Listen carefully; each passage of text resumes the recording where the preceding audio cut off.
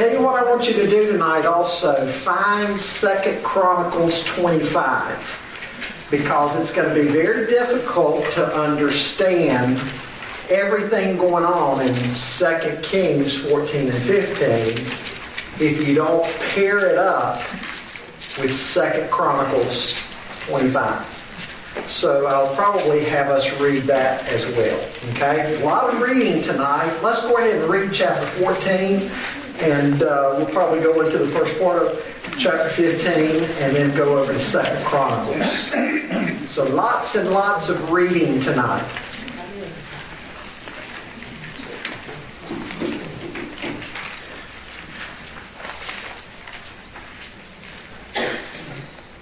Also, don't forget DT classes that begin Sunday night. I hope you're signed up to be in one of those. And if you're a deacon, I'm looking for you to be in my class Sunday night. We're going to do some deacon training. Totally different from that we've been doing during the year. Okay? But anyway, got a men's group, a women's group, different things going on Sunday night. Okay. Looking tonight at the subject matter, the march toward destruction. It's kind of becoming the same song, the second verse, isn't it? Or should we say the same song, 30th verse by now? Begin reading with me in verse 1. In the second year of Jehoash, son of Jehoahaz, king of Israel, Amaziah, son of Joash, king of Judah, began to reign.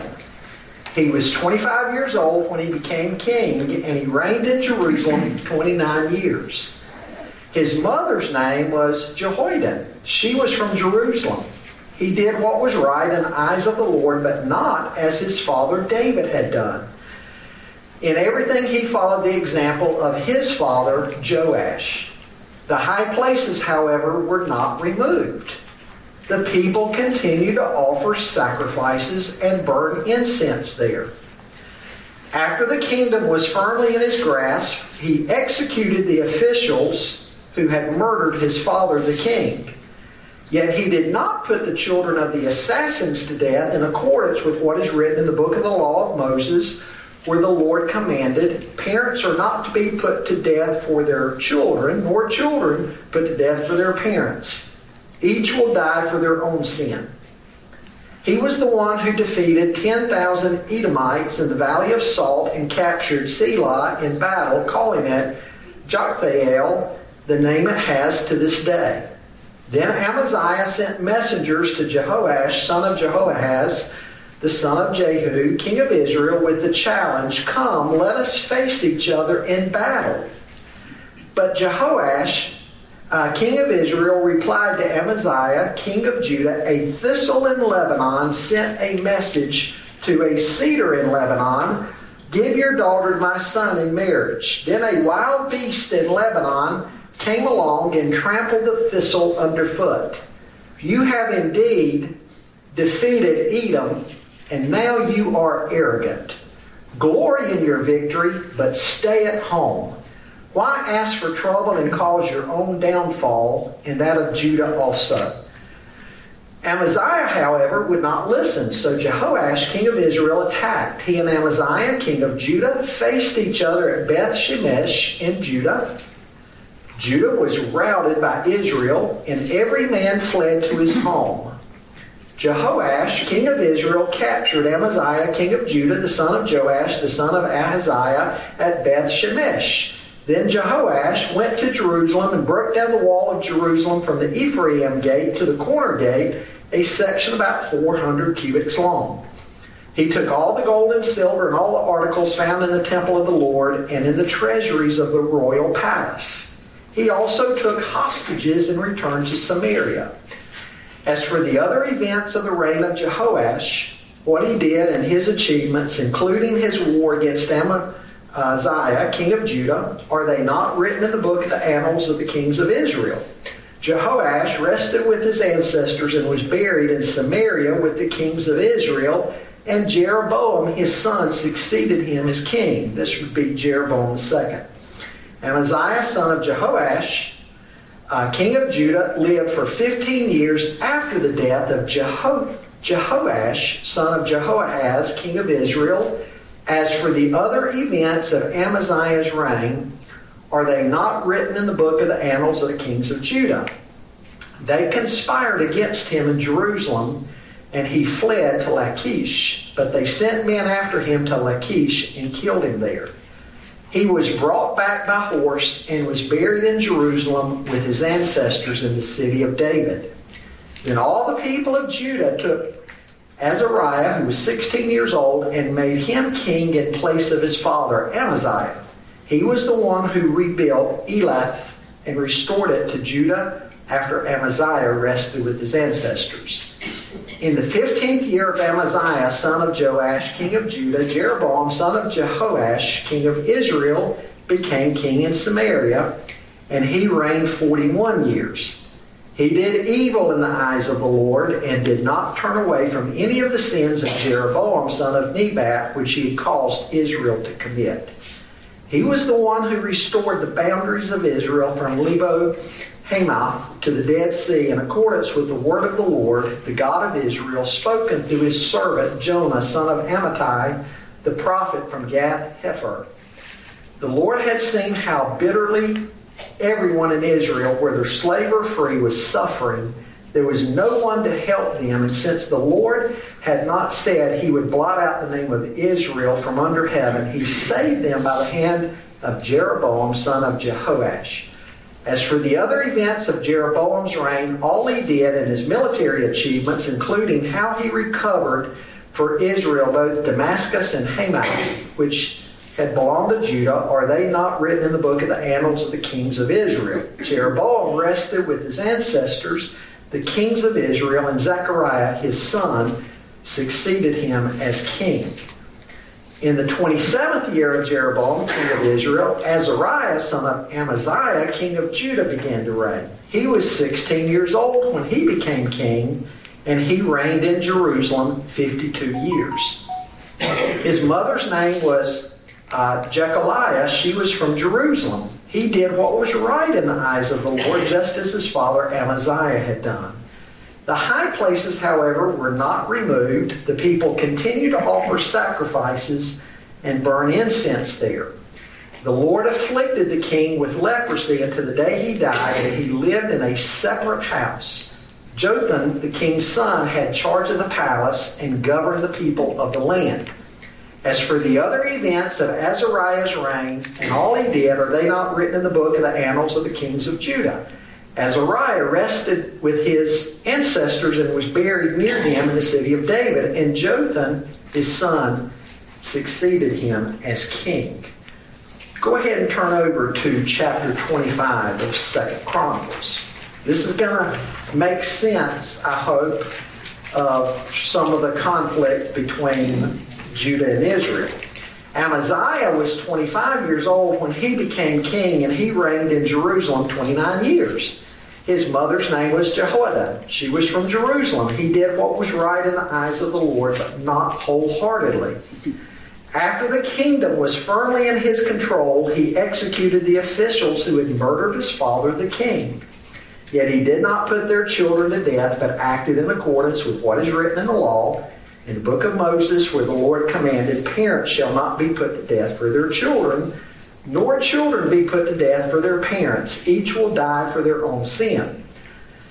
Amaziah called the people of Judah together and assigned them according to their families to commanders of thousands and commanders of hundreds for all Judah and Benjamin. He then mustered those 20 years old or more and found that there were 300,000 men fit for military service, able to handle the spear and shield. He also hired 100,000 fighting men from Israel for 100 talents of silver. But a man of God came to him and said, Your Majesty, these troops from Israel must not march with you, for the Lord is not with Israel, not with any of the people of Ephraim. Even if you go and fight courageously in battle, God will overthrow you before the enemy, for God has the power to help or to overthrow. Amaziah asked the man of God, But what about the 100 talents I paid for these Israelite troops." The man of God replied, "The Lord can give you much more than that." So Amaziah dismissed the troops who had come to him from Ephraim and sent them home. They were furious with Judah and left for home in a great rage. Amaziah then marshaled his strength and led his army to the Valley of Salt, where he killed 10,000 men of Seir. The army of Judah also captured 10,000 men alive, took them to the top of a cliff, and threw them down so that all were dashed to pieces. Meanwhile, the troops that Amaziah had sent back and had not allowed to take part in the war raided towns belonging to Judah from Samaria to Beth Horon. They killed 3,000 people and carried off great quantities of plunder. When Amaziah returned from slaughtering the Edomites, he brought back the gods of the people of Seir. He set them up as his own gods, bowed down to them, and burned sacrifices to them. The anger of the Lord burned against Amaziah, and he sent a prophet to him who said, "Why do you consult this people's gods, which could not save their own people from your hand?" While he was still speaking, the king said to him, "Have we appointed you an advisor to the king? Stop. Why be struck down?" So the prophet stopped, but said, "I know that God has determined to destroy you, because you have done this and have not listened to my counsel." After Amaziah, king of Judah, consulted his advisors, he sent this challenge to Jehoash, son of Jehoahaz, the son of Jehu, king of Israel: "Come, let us face each other in battle." But Jehoash, king of Israel, replied to Amaziah, king of Judah, "A thistle in Lebanon sent a message to a cedar in Lebanon, 'Give your daughter to my son in marriage.' Then a wild beast in Lebanon came along and trampled the thistle underfoot. You say to yourself that you have defeated Edom, and now you are arrogant and proud, but stay at home. Why ask for trouble and cause your own downfall and that of Judah also?" Amaziah, however, would not listen, for God so worked that he might deliver them into the hands of Jehoash, because they sought the gods of Edom. Now, let's see if we make sense of this tonight. Okay? There's a poet by the name of W.H. Auden. He once said, "Political history is far too criminal and pathological to be a fit subject of study for the young." Edward Gibbon, who wrote The Decline and Fall of the Roman Empire, defined history as little more than the register of crimes, follies, and misfortunes of mankind. Now, folks, as we're in this section of 2 Kings, we might be tempted to agree with the pessimism of those two writers. It seems that one king after another, whether they're in Judah or whether they're in Israel, one king after another is leading the people on a pathway to destruction. Now, last time we covered 2 Kings a few weeks back, we were looking at Israel. This week, we're going to be taken back to look at Judah. But then there's going to be a quick back and forth between Israel and Judah. And so tonight, we're going to see some of what's going on in both nations.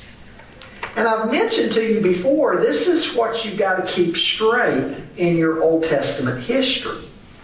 We're witnessing Israel and Judah developing together. We're seeing parallel accounts, what's going on in each one. Because remember, since 1 Kings chapter 12, Israel became divided between Israel and Judah.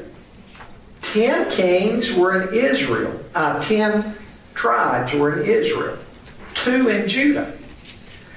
So from 1 Kings 12 following, the united country has become a divided kingdom.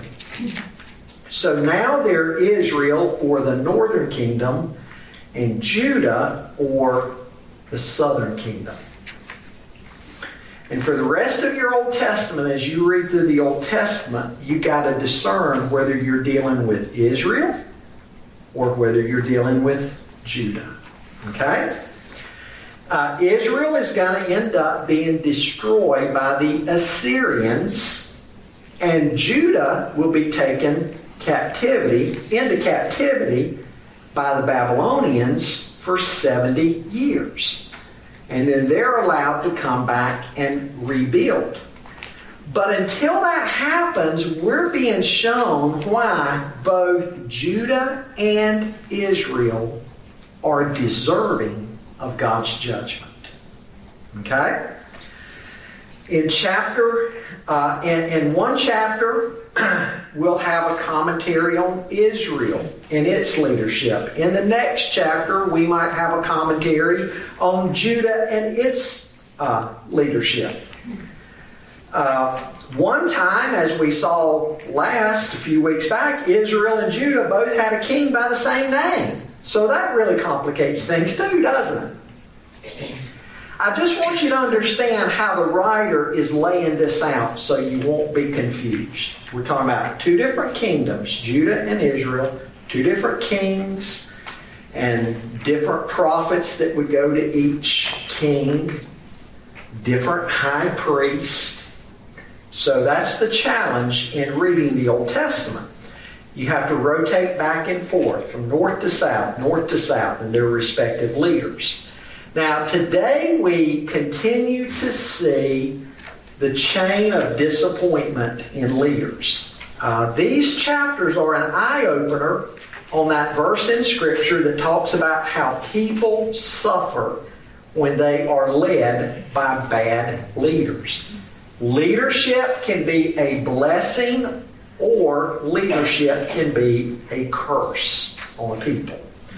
And for the most part, what are we seeing? We're seeing the curse of bad leadership. First thing I want you to notice with me tonight, when good men, we'd add women there too, speaking of men, mankind, when good men can be found, but godly men are in short supply. Verses 1 to 7. Amaziah, the son of the boy king Joash, is now the king. And we're told in chapter 14 that he did what was right, but not like David. What is it that the Scripture remembers about King David?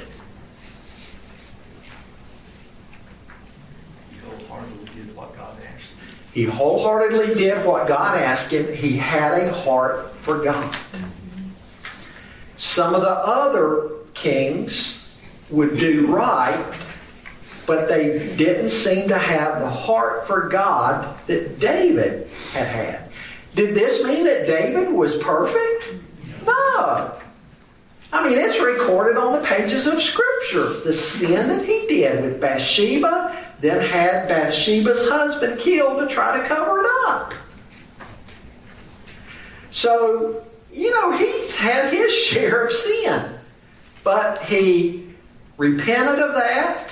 He got right with God. And David seems to be the king that set the standard for the other kings that would come after him, that he had a heart for God. Some of the other kings, like we read here, they would do right in certain things, but then they didn't have that same heart. What's that showing us? What's God looking for in you and in me? He's looking for obedience, yes, but what else? Somebody said it. A heart for God, yes. It kind of reminds me of the church of Ephesus in Revelation 2. They checked a lot of the right boxes. They were still doing a lot of the right things. But the Lord said to them, you don't love me the way you used to. Their heart wasn't in it anymore. God's not just looking for your obedience, which, by the way, again, is very important, but He's looking for your heart. Do you have a heart for God? And that's what so many of these kings seem to be missing. Would God say that you're just a good man or a good woman? Or would He also say that you're a godly man or a godly woman with a heart for Him? You know, there's a lot of good men and good women, but how many godly men and godly women are there? You know, the U.S. Army used to advertise in their old ads that they were looking for a few good men. Well, God is looking for a few godly men and women. Amaziah seemed satisfied to allow some degree of idolatry in the land, exposing that he did not have the heart that David did. He was pleasing to God for much of what he did, but he didn't have a heart for God like David. You know, idolatry has got to be rooted out of our lives as well. God is a jealous God. He jealously desires us. He will not tolerate rivals. Is there any rival in your heart to Christ? If there is, it's got to be rooted out. It's got to be dealt with. Remember that the prophet Zechariah, the son of the high priest who had saved Joash's life, came with a word against Joash. Joash had him killed, if you remember that. And so Joash killed the son of the man who had saved his life. How about that for gratitude? So because of that, conspirators had killed Joash. Amaziah, Joash's son, takes over reign of the southern kingdom. And so now verse 5 tells us that Amaziah kills those who had killed his father. And I want you to notice that verse 5 doesn't condemn this. In fact, from verse 6, we see that the testimony of Amaziah was good because while he murdered his father's assassins, he did not murder their children. He followed the book of Deuteronomy in this and showed proper restraint by only dealing with the transgressors. And so verses 5 and 6 are included in the right, the good that Amaziah did. Verse 7 continues showing the victory of Amaziah.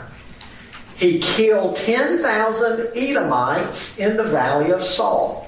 We saw that in the parallel account in 2 Chronicles 25. He recaptured a town by the name of Selah. Selah has been traditionally identified with the site of Petra, which was almost an impenetrable fortress. And so here was an achievement of Amaziah to rightly be proud of.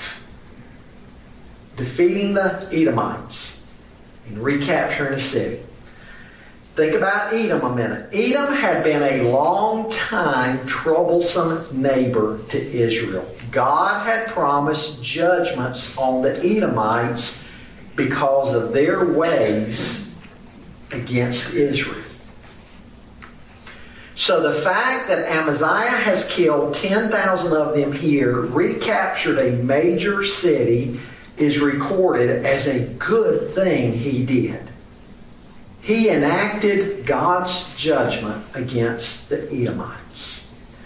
I want you to remember, his father, Joash, had only succeeded in getting rid of the Syrians by paying off Hazael, the king of the Syrians. So the fact that Amaziah had such a sweeping victory against the Edomites is shown here as a monumental thing. It's a good thing. And so no doubt the people of Judah think that they truly have something to celebrate. Their king Amaziah has dealt with the Edomites who God said he was going to judge. But the second thing I want you to see tonight from verses 8 to 22 is when pride goes before a fall. And here again is where 2 Chronicles 25 will help fill in some information here. Amaziah returns to Jerusalem, and he is high on success. Have you ever been high on success? Maybe you accomplished something and you felt so good you almost felt invincible. But he foolishly brings the gods of the Edomites back with him. And he sets those gods, those false gods, up to be worshipped. How foolish can a man be? God gives you victory over your enemy, and you set up the false gods of the enemy that you just defeated, and you worship those false gods. I mean, something's got to be missing up here. And so a prophet comes along and asks Amaziah, what in the world is he doing? He says, think about your stupidity in setting up these gods to be worshipped. These gods didn't deliver the Edomites from your hands. What makes you think the Edomites' gods are going to do you any good? Amaziah basically tells him to be quiet. He says, have I hired you to be my counselor? That shows how irrational idolatry can be, right? And when somebody's in the wrong, they don't want to be confronted oftentimes, right? But again, tying in 2 Chronicles 25 with 2 Kings 14, we learn that before his defeat of the Edomites, Amaziah had hired some Israelite mercenary troops. He thought that his troops in Judah needed some strengthening to go against the Edomites. So he hires some Israelite mercenary troops. A prophet comes along and says, you need to trust God. You don't need to hire these Israelite forces. God will not be with them. And so at the condemnation of this prophet, Amaziah basically fires these troops, these Israelite mercenary troops, because they are angry over being dismissed, because you see, they lost the opportunity to loot the enemy, to get rich off of the Edomites that they were going to loot. They're mad. They go back home, and on their way back home, they decide to attack some of the Judean cities. If the Judean king is going to fire us and send us back home, we're going to attack some of his cities as we go back home, and we're going to kill some of his people and loot some of their goods. And they kill 3,000 people of Judah. And so right off the heels of killing 10,000 Edomites, when Amaziah gets back to Jerusalem and learns of all of this, he's angry that these troops that he's hired have done this. So he issues a challenge to the king of Israel. Bring it on. I'm ready to go to battle against you. Again, he's high on success. He comes back, he's ready to take vengeance against Israel for the 3,000 people of Judah who are now dead. Plus, there seems to be a marriage proposal between the king's children that's kind of gone sour, and so he's feeling kind of shunned too. And so he's ready for a fight against Israel. Now, behind the scenes, we're told in 2 Chronicles 25 that God is behind all of this. God is setting Amaziah up for failure. Why is God setting Amaziah up for failure? Because Amaziah brought the false gods of the Edomites back. And because he wouldn't listen to the prophet who chastised him because of this. And so God is setting the king of Judah up for a fall. This becomes somewhat of a watershed moment between Israel and Judah. Now, things had not always been rosy between Israel and Judah, but usually when faced with difficulties, the two nations, because they'd been one people, and now there are two nations, Israel to the north, Judah to the south, because they're all kin folks, when there's trouble, normally they've rallied together, oftentimes to help one another out. But look at what Amaziah is doing here with this challenge to the Israelite king. He's basically setting up a civil war between Israel and Judah. That's what he's inviting. Joash, the king of Israel, responds by saying, "Congratulations on your victory over Edom. Good job. Go home and enjoy your success. You don't want any of me," is basically what the king of Israel is telling the king of Judah.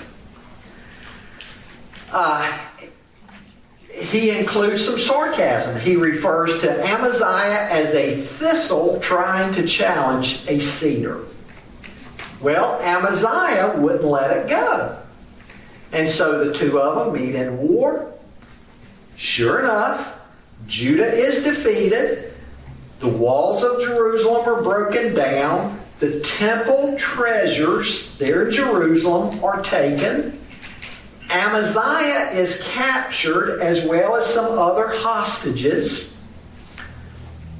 After that, Jehoash's death, the king of Israel, his death is recorded in sort of an uneventful fashion.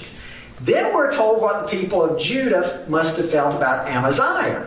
There must have been some deep resentment that he had picked a fight with their northern kinfolks and they'd suffered the loss that they did. And so what does his own people do? They attack Amaziah, they kill him, and they put his son on the throne. The fact that they put his son on the throne is an indication they're basically just angry at Amaziah. They're not holding it against his family. Azariah, his son, that they put on the throne, is also known as Uzziah. Now, what do you remember about Uzziah? Anybody? Isaiah. Isaiah chapter 6. Uzziah has died after reigning for 52 years and a good reign. And Isaiah and the people of Judah see Uzziah is now dead, and he's wondering what's going to happen in the nation now. And in that vision, God reminds Isaiah the prophet that he is still on his throne. And he is high and lifted up. Well, back to Azariah's dad a moment. Amaziah. He's surely a case of pride goes before destruction. Again, he was a good king, not a godly king, but he was a good king. He allowed his head to swell in pride when he defeated the Edomites. And then he made some stupid choices. Is there pride in your life that is keeping you from humbling yourself before God? Is there some pride in your life that's leading you to make some pretty stupid choices? You and I need to deal with pride. Pride goes before a fall. Sometimes when it comes to pride, we might think we're above being kicked down a notch. And I tell you what, God can kick you down a notch really quickly. So don't be like Amaziah. Filled with pride over successes you have in life, and then because of that pride, you go out and do foolish, stupid stuff. Well, the third thing I want you to see from chapter 14, verse 23 through verse 7 of chapter 15, when rich and yet poor is God's verdict of us. I'll explain that later. When rich and yet poor is God's verdict of us. In verse 23 of chapter 14, we are taken back to Israel. Again, he's been dealing with Amaziah and Judah and Uzziah, who followed Amaziah. But now we're back to Israel, okay? Joash, king of Israel, who had told Amaziah to bring it on, has now died. His son Jeroboam comes to power. Verse 16 told us. Now we're told in verse 23 that he reigned 41 years. He was the longest reigning king of Israel. He was an evil king. He was an evil king. Despite the type of king that he was, God had pity on Israel because their affliction had been so bad. And so through Jonah the prophet, God promised to restore the borders of Israel. Jeroboam II had a rule that was characterized by military success, political expansion, and financial prosperity. Under his leadership, Israel became a major power in the region, and its boundaries rivaled the boundaries that Israel had had during the days of Solomon. But again, all of this was because of God's grace. It wasn't because of Jeroboam II. Jeroboam II was a capable leader, but he wasn't a good man. He wasn't a godly man. By the way, Amos and Hosea prophesied during this period of time. And what do Amos and Hosea talk about that's going on? The rich are abusing the poor, taking advantage of the poor. The courts were unjust. The judges were corrupt. The judges were taking bribes. The wealthy were living in luxury and ignoring the needs around them. Meanwhile, everybody enjoyed going to religious services, paying their offerings, offering their sacrifices. But at the same time, their lives were as corrupt as ever. There's no life change. There was prosperity under Jeroboam II, while there was paganism going on in the streets, and even paganism going on in the temple of the Lord. And everybody was satisfied because their wallets were fat. It didn't matter to everybody that they had an ungodly, wicked king. It didn't matter to them that violence was going on in the land, and ungodliness and corruption was going on in the land, because their pocketbooks were full. And that's all they cared about. They went and did their religious services, said all their little things, paid all their little offerings, went home, went back to their corrupt ways, and they were happy with everything because the economy was good. And nobody cared that their leader was ungodly. Folks, that's a sad state of affairs, isn't it? When people in a nation could care less about what's going on in the nation, what's going on with leadership, as long as their wallets are fat. They were rich and yet poor. And then there was Uzziah, who's mentioned in verse 1 of chapter 15. Again, he's a capable leader. Verse 3 of chapter 15 says Uzziah basically did what was right in God's eyes.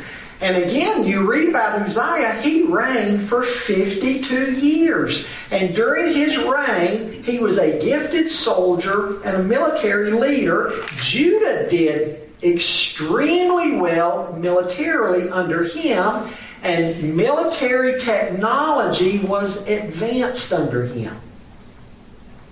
Uzziah was a great builder. He was a great farmer too. He believed in working the land. And so what do we see at this period in Israel and Judah's history? Both Israel under Jeroboam II and Judah under Uzziah are being prosperous. Both countries, respectively, are growing. They're doing well economically. They're prospering. They're growing. The problem now with Uzziah over Judah is this went to his head. You remember what he did? He decided it wasn't good enough just to be king. He was going to go into the temple and burn incense and so forth and act like he was a priest. The other priest warned him not to do that, but he went ahead and did it anyway. He became angry at the priest who tried to tell him he couldn't be priest. He was king. He wasn't dare to take on the role. God had made him a priest. So what did God do to Uzziah? You remember? Marlene? What he struck him with leprosy. I'm not implying anything about Donna. That's not what I meant at all. Please don't think I meant that about Donna. But God struck Uzziah with leprosy, and from that time on, he had to go and live in a separate house. While his son Jotham became a co-regent alongside of his dad. Because Uzziah was isolated and quarantined.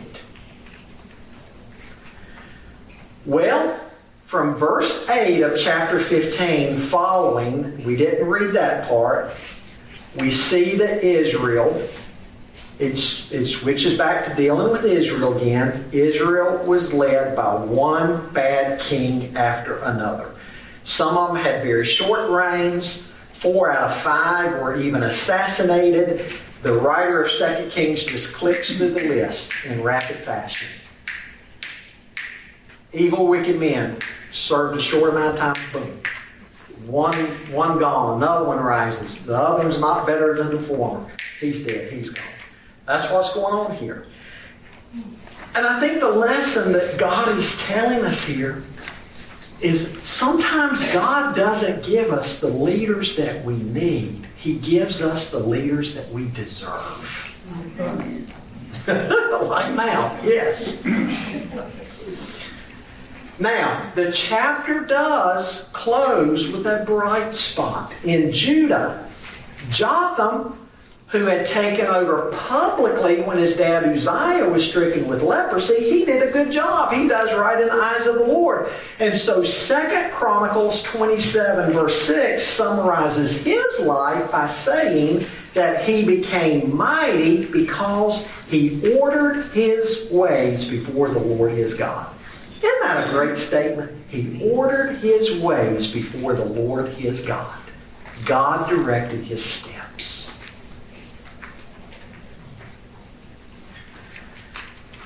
So, as far as Judah's concerned, the chapter ends by giving this bright spot, talking about Jotham ruling alongside of his dad, Uzziah.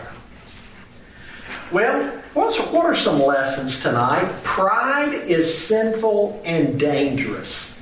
It causes us to lose dependency on God and to make careless and unwise decisions.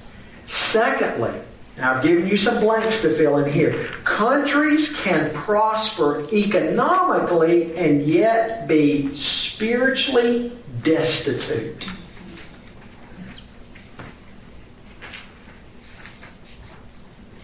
Countries can prosper economically and yet be spiritually destitute. And just like I said here, folks, the character of a nation will eventually catch up with it. You mark it down. You look through history. The character of a nation will eventually catch up with it. What caused the Roman Empire, for example, to collapse? Enemies without? Or what did it begin with crumbling within? It became crumbling from within.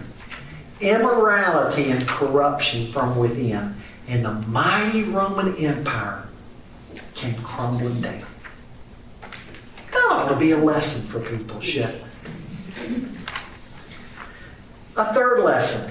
Leaders can be a source of blessing or cursing. Just because somebody holds an office of leadership does not guarantee that they are the person whom the people need.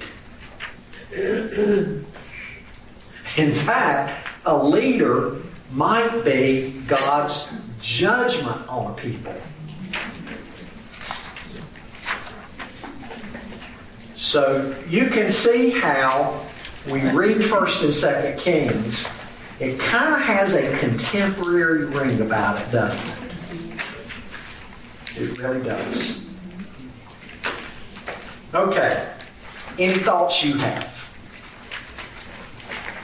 I heard Dr. McGee say one time that this country will not be destroyed with bombs or foreign countries. Right. But we will destroy ourselves. Sure. And that seems to be the path Americans take. Corruption within.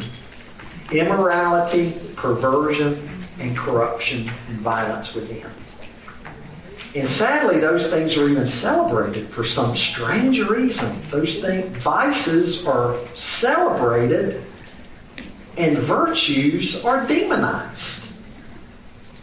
Good is called evil, and evil is called good, just like the Scripture says.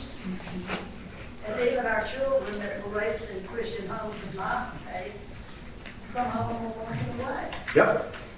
Breaks your heart. Yep. Yep. When we read chapters like this, and then you go through history and read about other nations, it's kind of scary. You have to ask yourself, how long can we continue as a nation on the path we're on? What are our children, what are our grandchildren going to inherit?